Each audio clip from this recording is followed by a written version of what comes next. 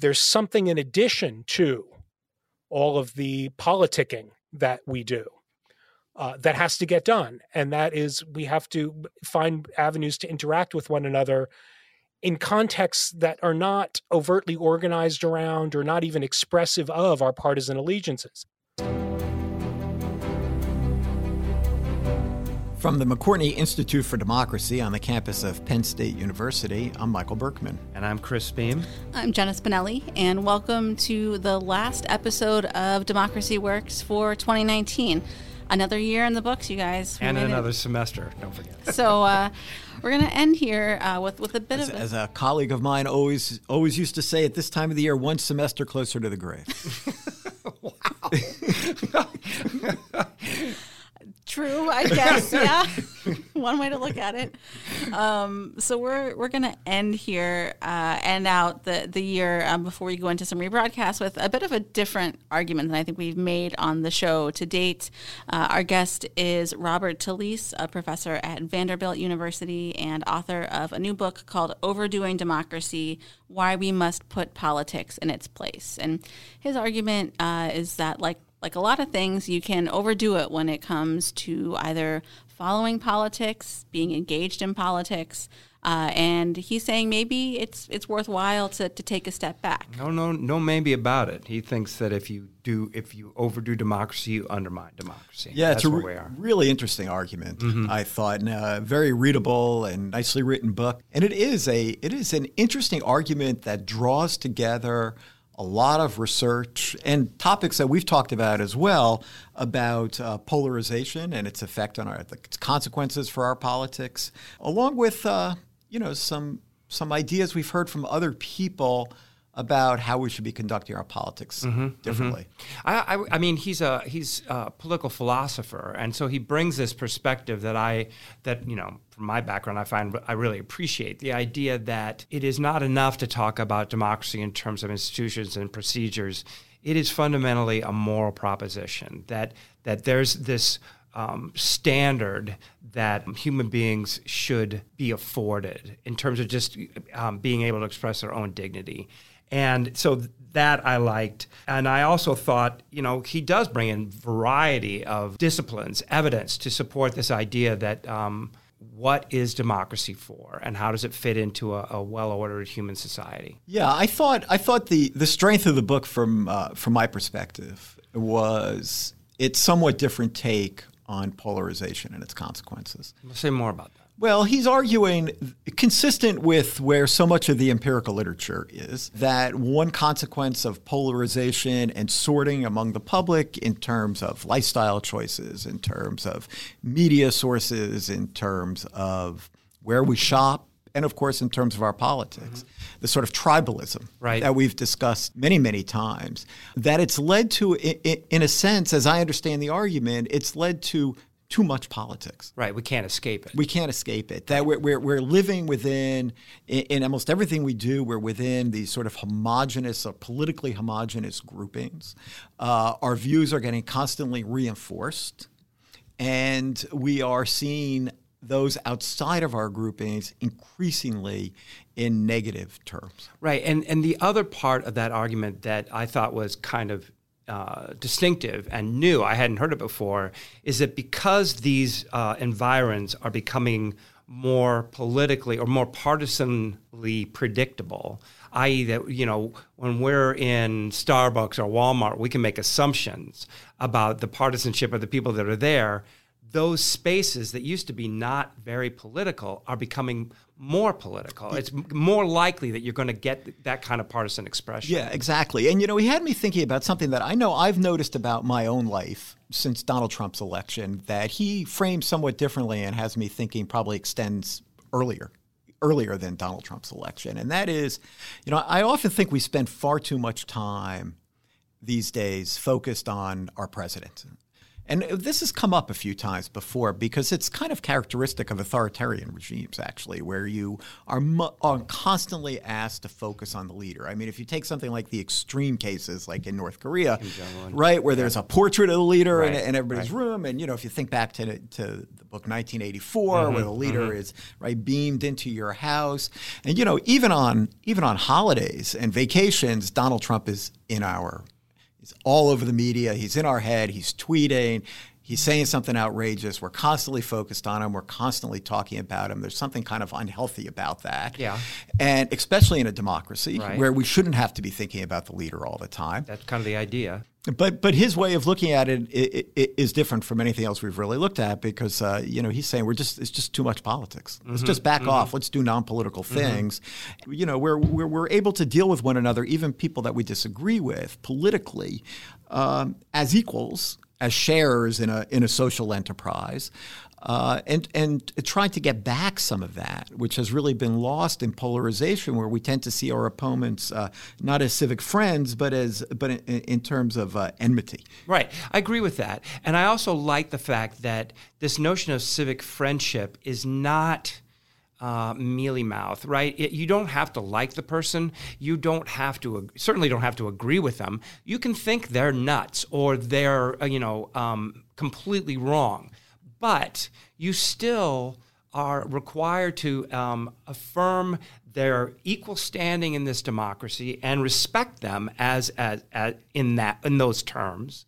And then you also just have to assume that we can exist together peaceably, leaving aside these fundamental and very important political differences. Yep. Well, probably a good point to bring the interview in. Yeah, I think we've laid out the arguments and maybe some counter arguments, so lots to consider as we listen to my interview with Robert Talisse. This is Jenna Spinelli here today with Robert Talisse. Bob, thanks for joining us on Democracy Works. Well, thank you, Jenna, for having me.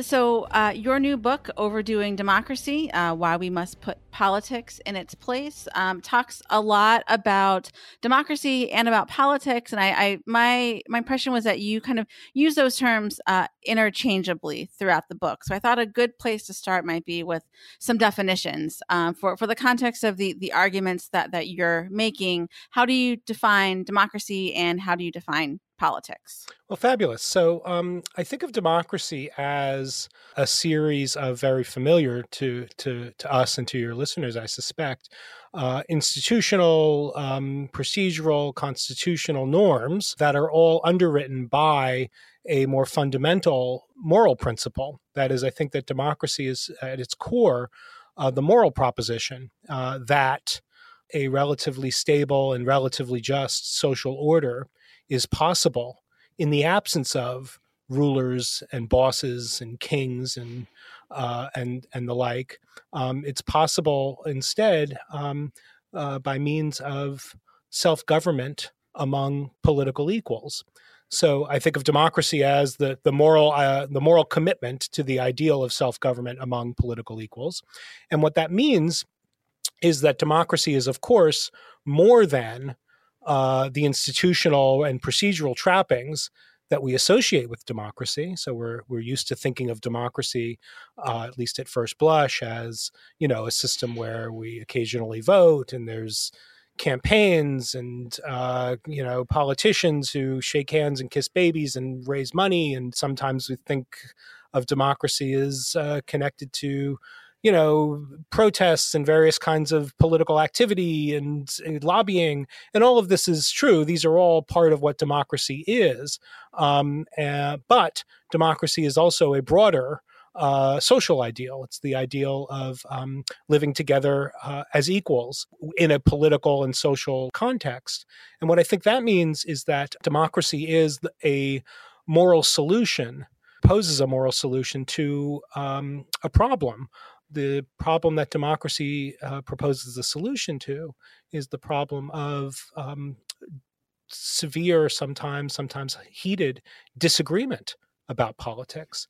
Sure. And, we talk a lot on this show about how democracy is hard work. None of these things are easy, right? And I think that the kind of what follows from that sometimes is that this notion that in order to do that, you need to be vigilant. You need to constantly be thinking about these things, about what does this really mean to be a good democratic citizen, and all these things. And in a TED Talk that you gave, which we will link to in the show notes, you mentioned that your thinking on this has kind of changed from thinking about democracy as something that needs to be done perpetually or all the time to where you are now with this notion of overdoing democracy. Can you walk us through what changed in your thinking? Sure. So, and the way that you just articulated is really helpful. So, I want to sort of disambiguate or keep distinct two different ways in which we might talk about the hard work of democracy. As you were just phrasing the question, you said we have to be vigilant, and the vigilance, that kind of intensity, seems to me to be necessary for good democratic citizenship. Now, it strikes me, though, that it's a kind of misstep, although it's very common, not only among ordinary citizens, but well-known democratic theorists, to take the thought that democracy is hard work that requires a certain level of intensity, to entail what strikes me as the quite different thought that democracy requires a kind of perpetual, constant engagement in the role of citizen. I think democracy is a capital social good. However, and because it's a capital social good, we, in our roles as democratic citizens, have to, as you were just saying, Jenna, we have to do some hard work. Democracy requires a lot of us. It's a demanding social ideal. Don't want to deny any of that. What I do want to push back on is the idea that the best way to pursue our political goals as democratic citizens, a more perfect, egalitarian, just, inclusive society. I want to push back on the idea that the best strategy we have for pursuing those lofty social ideals by means of democracy is to perpetually be enacting democracy, perpetually be acting in the role of democratic citizen. I think that sometimes, or let me put it this way, I think that if we want to perform well as democratic citizens and do well by or do right by our goals, our moral goals for a better society, we have to find, or as the case may be, try to construct venues where we can interact with one another in contexts where our politics is simply beside the point. Right. And you talk in the book as well about the example of people who work out too much, right? So they really, really enjoy working out. And on its face, that's like a good thing to do, right? Because you're healthier and more fit, but it can also become detrimental in the long run. In thinking about some of the people that we've talked to on this show or just interacted with it, I mean, as you know, there are any number of organizations out there that are doing everything from trying to stop gerrymandering to getting money out of politics, all of these kind of pro-democracy reform type of actions. And the thing that I think runs across all of them is this like underlying fear of if people aren't out there doing these things, there's going to be some like authoritarian or some type of like power structure that is undemocratic that's going to step in and take its place. Right. So how do you kind of thinking about this notion of creating a space where you can interact without all of the kind of political ramifications or in a space that's not necessarily solely focused on democracy or politics? How do you kind of consider that like underlying fear that I think people might have about what happens if you stop doing these types of things? Sure. So, well, let me say one sort of quick thing, and then I want to go back to the exercise, to the point about fitness. The proposal that we must put politics in its place, or that we have to find ways to stop overdoing democracy, isn't the proposal that we withdraw from politics or stop acting in our role as citizen. It's maybe better articulated as we have to make room, in addition make room in our lives and in our social spaces for activities of a non-political character, in addition to all the things that we have to do for democracy. So in a certain way, the thesis of the book is actually more demanding, right? Because I would never want, and I take some pains in the book to try to sort of guard myself against a certain way in which the phrase even overdoing democracy gets heard. So the thesis is not that, everyone needs to just chill out and, politics ain't that important after all. So, it's all small stuff and don't sweat the small stuff.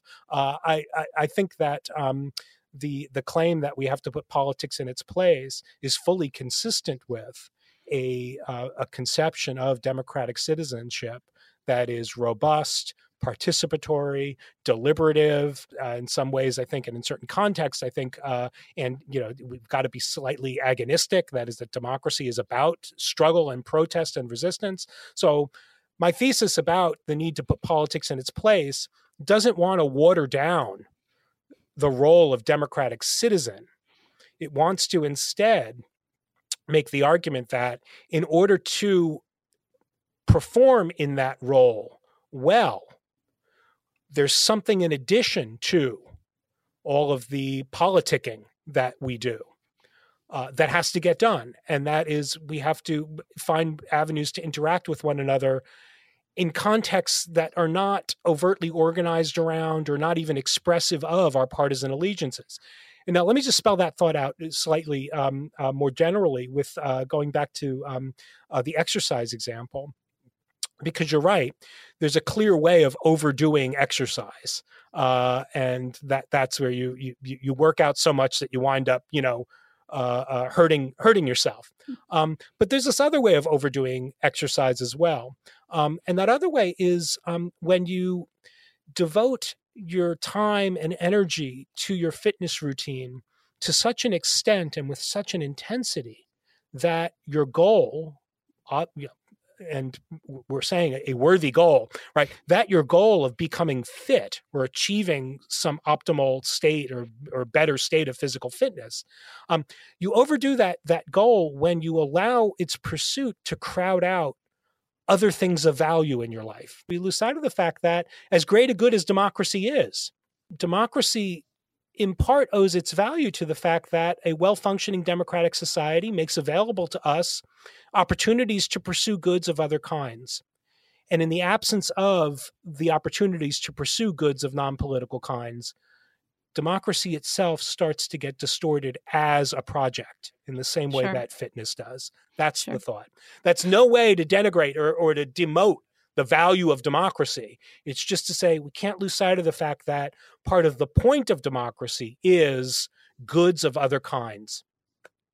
Sure. Yeah. And I think, as we're all trying to achieve balance in many, many parts of our lives. You can easily turn this into a therapy session or something. Why it's difficult to do that.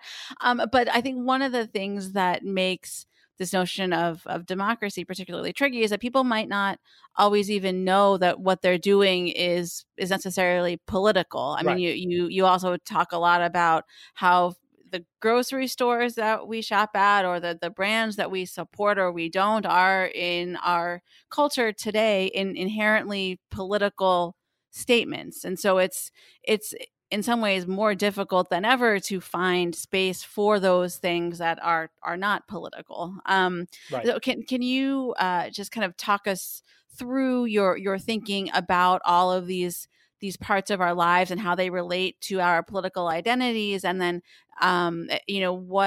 where do you go from there given the environment that we're in? So here's a nice way of sort of a data point, as it were, that is nice, is helpful in capturing the big thought driving this part of the argument.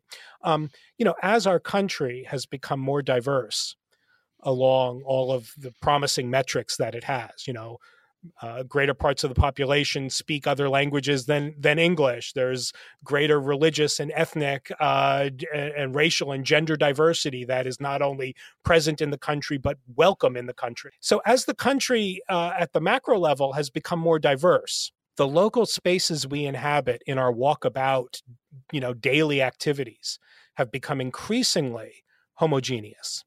So in the aggregate, it's a more diverse country. But in our day-to-day social environments, the atmosphere within which casual, non-planned social interactions occur, this has all become increasingly homogeneous and politically increasingly homogeneous, such that the person standing next to you, sitting next to you on the bus, the person standing behind you online at the grocery store or in the coffee shop is increasingly likely to have a political profile that's just like your own. 25 years ago, workplaces, schools, local parks, beaches, these sort of public venues, these places where people would get together, were far more politically heterogeneous than they are today. So that's a new thing that our everyday experience is likely to put us in touch only with people who are more or less just like ourselves. Now, here's the second point. Again, there's a much longer, more detailed sort of social scientific explanation of how this came to be that I won't get into. Don't even try to get into in the book, although I just sort of suggest a couple of things.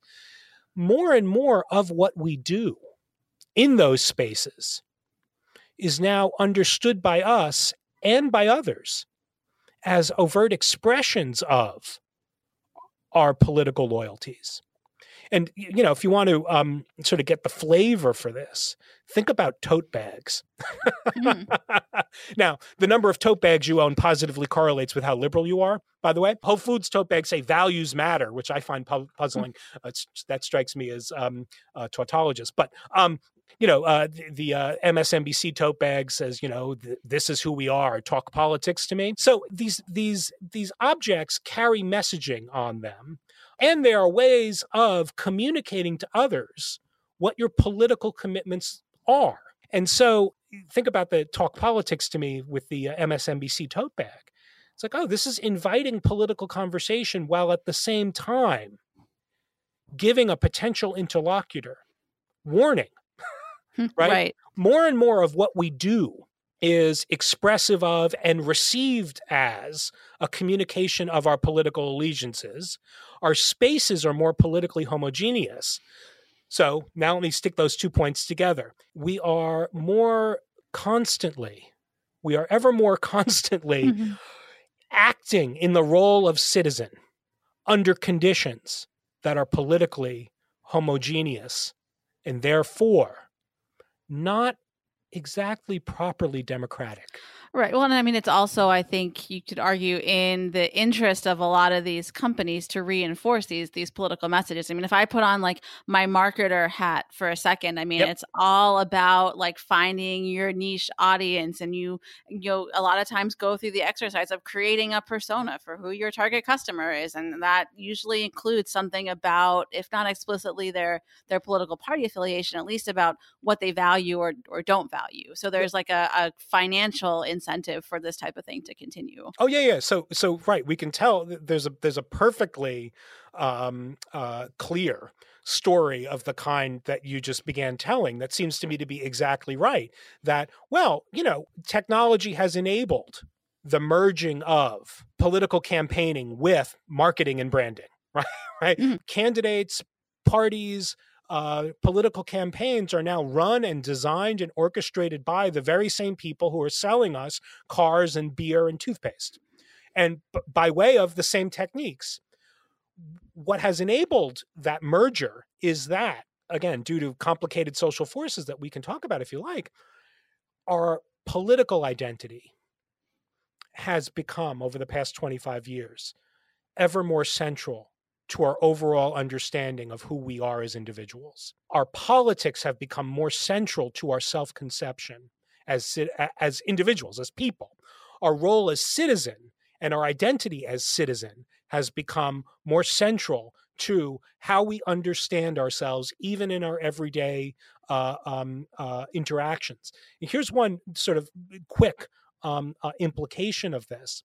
We hear a lot of sort of lamenting polarization, political polarization, the dropping out of the middle, the receding of the common ground, what leads to intransigence among politicians and parties and rancor and all the rest. And all of that stuff is lamentable. I wouldn't deny that, although, democracy is about struggles in my view. So, I don't think that democracy can exercise all of that from its profile. However, partisan animosity, that is animosity towards the people you perceive to be your political others, has skyrocketed in the last 20 years, despite the fact that actual differences among rank and file citizens over pretty central policy proposals those divisions haven't become more severe.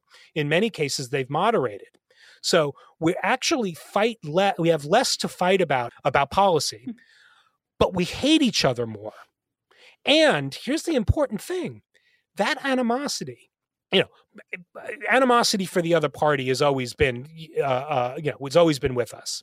My father, who is a Republican, really disliked the Democratic Party. Really disliked Jimmy Carter. He did not dislike the neighbors across the street who voted for Jimmy Carter. What we've now seen in the country is that animosity and negative affect and distrustfulness towards nonpartisans, towards people who we perceive to be our political rivals, is now targeted at our fellow citizens, whereas it used to be targeted at party leaders and candidates. Sure. And so one way that folks are trying to get past some of this is, as I'm sure there's a lot of deliberative democracy style groups. So kitchen table discussions, Sure. Bringing people from across the spectrum together to have conversations and try to get past some of these differences or maybe see each other in a different way, maybe more as citizens. And I know you talk a good bit about deliberative democracy in the book, and I think you call it the better democracy approach to these problems. So is that an answer to some of these things we're seeing? Sure. So there's a yes and no part of the answer, right? So I count myself as a democratic theorist as a deliberative Democrat. So I'm on board with deliberative democracy as a theoretical approach to thinking about democratic legitimacy and political authority, and also to thinking about good democratic practice. So I'm a sort of omnivorous kind of deliberative Democrat. I'm on board with the project in the broadest sense, and also have theorized it in some of its particulars in some other work. So the kinds of initiatives that you're thinking about, the sort of the dinner table conversations initiatives about deliberative polling and citizen assemblies and citizen juries and all the rest, those are all incredibly promising initiatives, and the data that come out of those experiments and those endeavors strike me as really, really promising.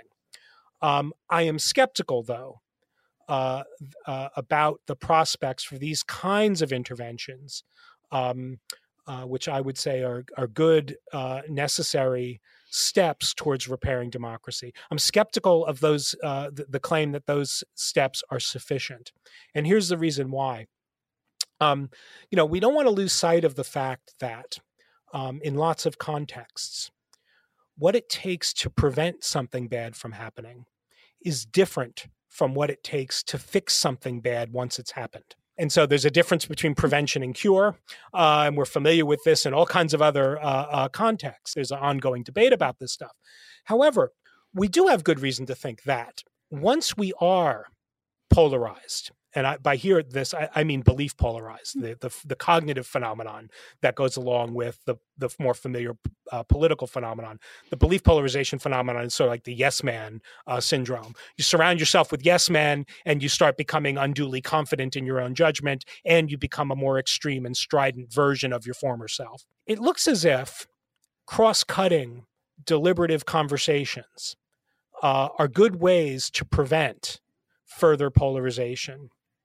But under conditions where people are already polarized, exposure to even moderate, reasonable, civilly articulated expressions of the opposing view further contribute to the polarization. We have to be able, by means of other contexts, to see one another as reliable coworkers, responsible parents, dependable neighbors, decent human beings. We need to be able to see each other as occupying these other kinds of roles, irrespective and without any consideration for partisan affiliation. It's almost as if what democracy needs is for us to be places where I can see you, Jenna, as a responsible, upright, good person, and then later on find out that you vote for the people I think are awful. Right. And then I could say, well, wait a minute. She's just mistaken about her politics. That doesn't mean that she's got horns coming out of her head. We're all, the way that our current ecosystem of democracy is structured now, we're all living in an atmosphere where it's simply too easy for us to accept a demonizing and demeaning and infantilizing image of our political rivals.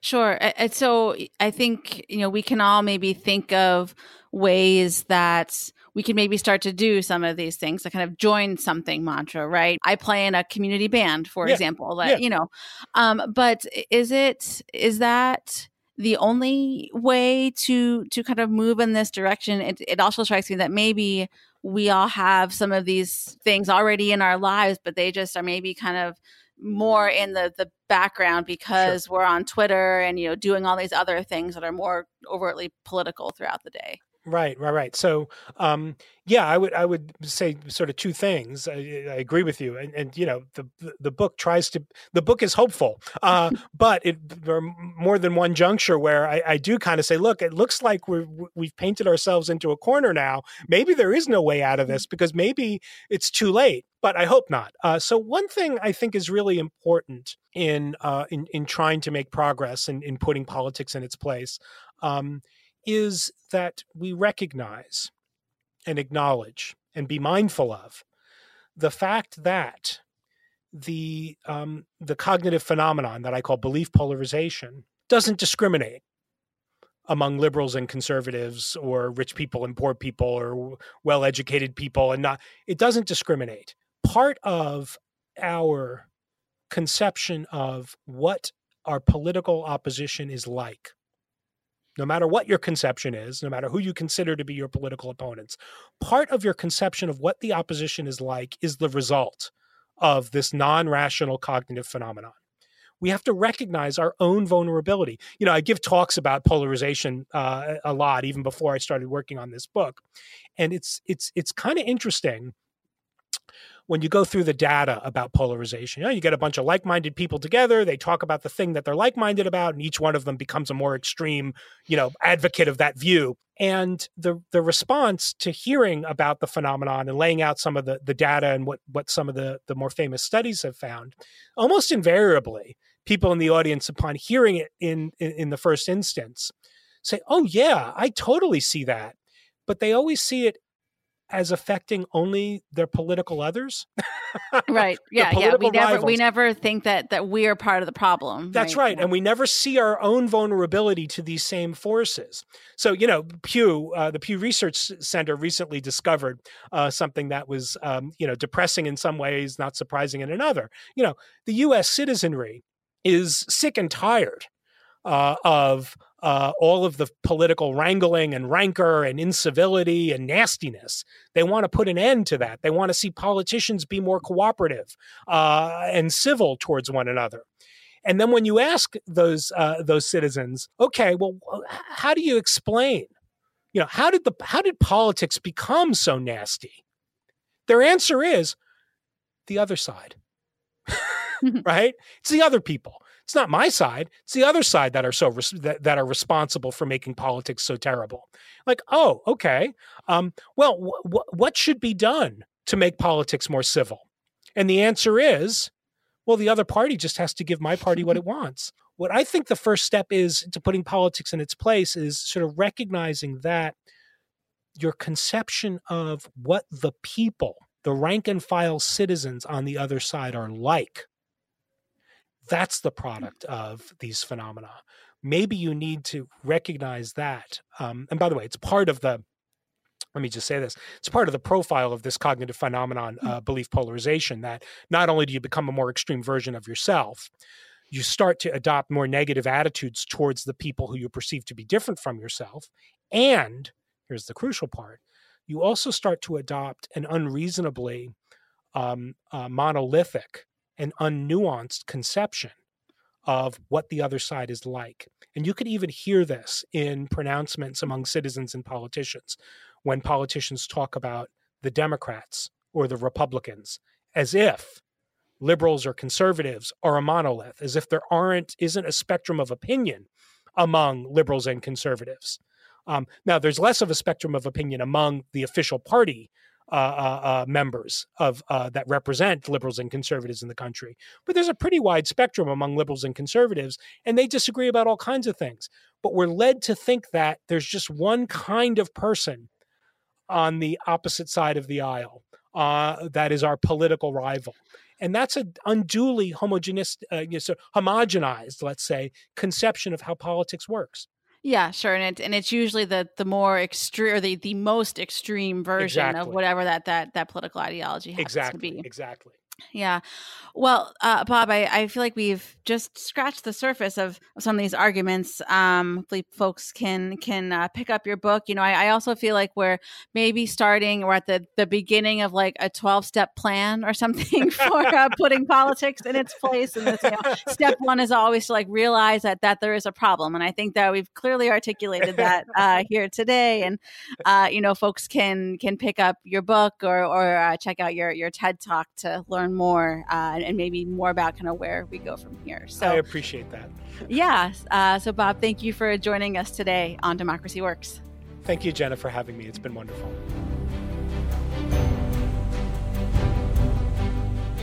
Well, all very interesting. And, I think it might be a good place for us to wrap up not only this interview, but the whole season, since we're going into the holidays, thinking a little bit about how do we deal with the perennial problem we hear all about at this time of the year, how to deal with your uncle on the holidays who you disagree with politically. Or your uncle. If you're the uncle, then your nephew or niece.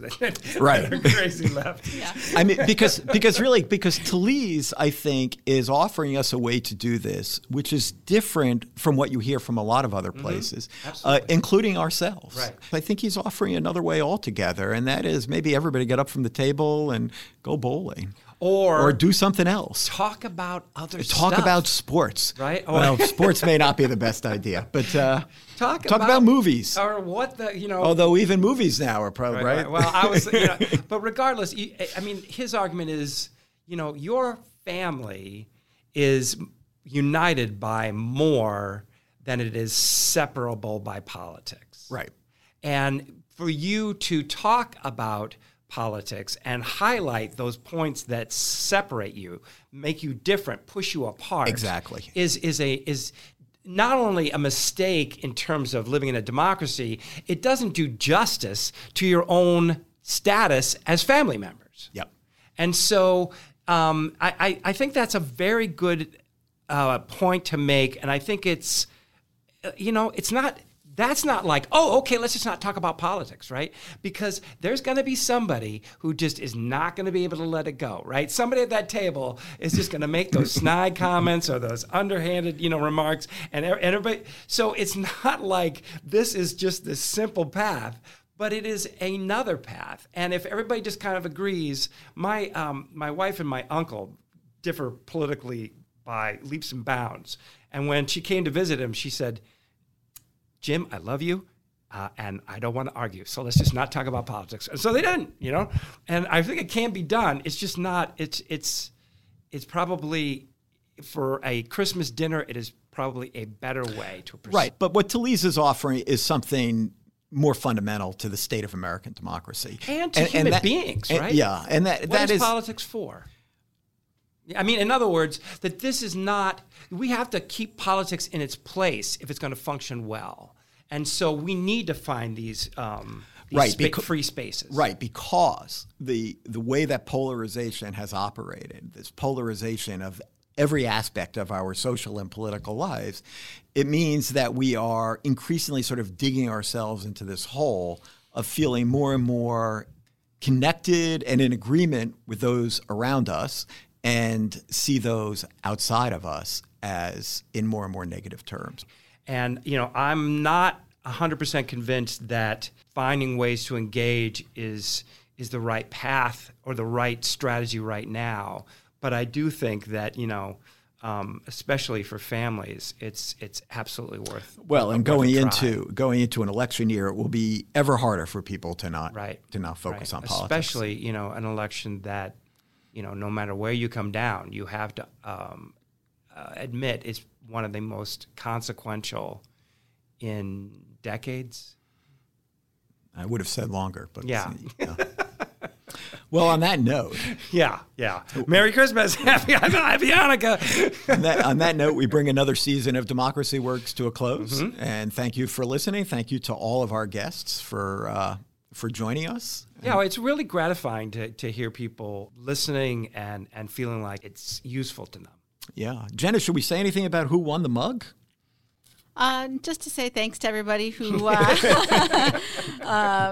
We sent mugs all across the country, actually. So yeah, thank you to everybody who filled out the survey. It's not too late. Yeah, no, you could still fill it out. It's and those are really nice mugs. They are nice. I mean, yeah. So if you are listening to this now and fill out the survey, you probably won't hear from me about a mug until 2020, but we have sent out one batch of them, and so thanks again. I am writing to everybody who filled out the survey, so if you don't get a mug, you'll get a nice warm email from me, which I hope is some kind of consolation for filling out the survey. Yeah, thank you again. Thank you to you guys. Thank you to our colleagues at WPSU. And thank you all of you for listening. And whatever you decide to do, if you follow politics this holiday season or don't, hope you enjoy it. And we'll see you back here in 2020. Yeah. Yep. See you in 2020.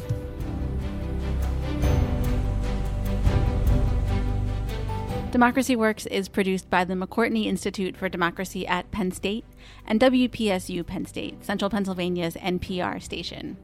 Andy Grant is our engineer, and our editors are Mark Stitzer and Chris Kugler.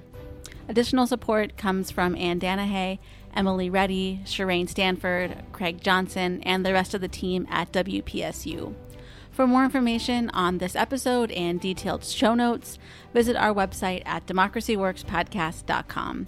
And if you like what you heard today, please leave us a rating or review in Apple Podcasts or wherever you listen to podcasts. Thanks for listening.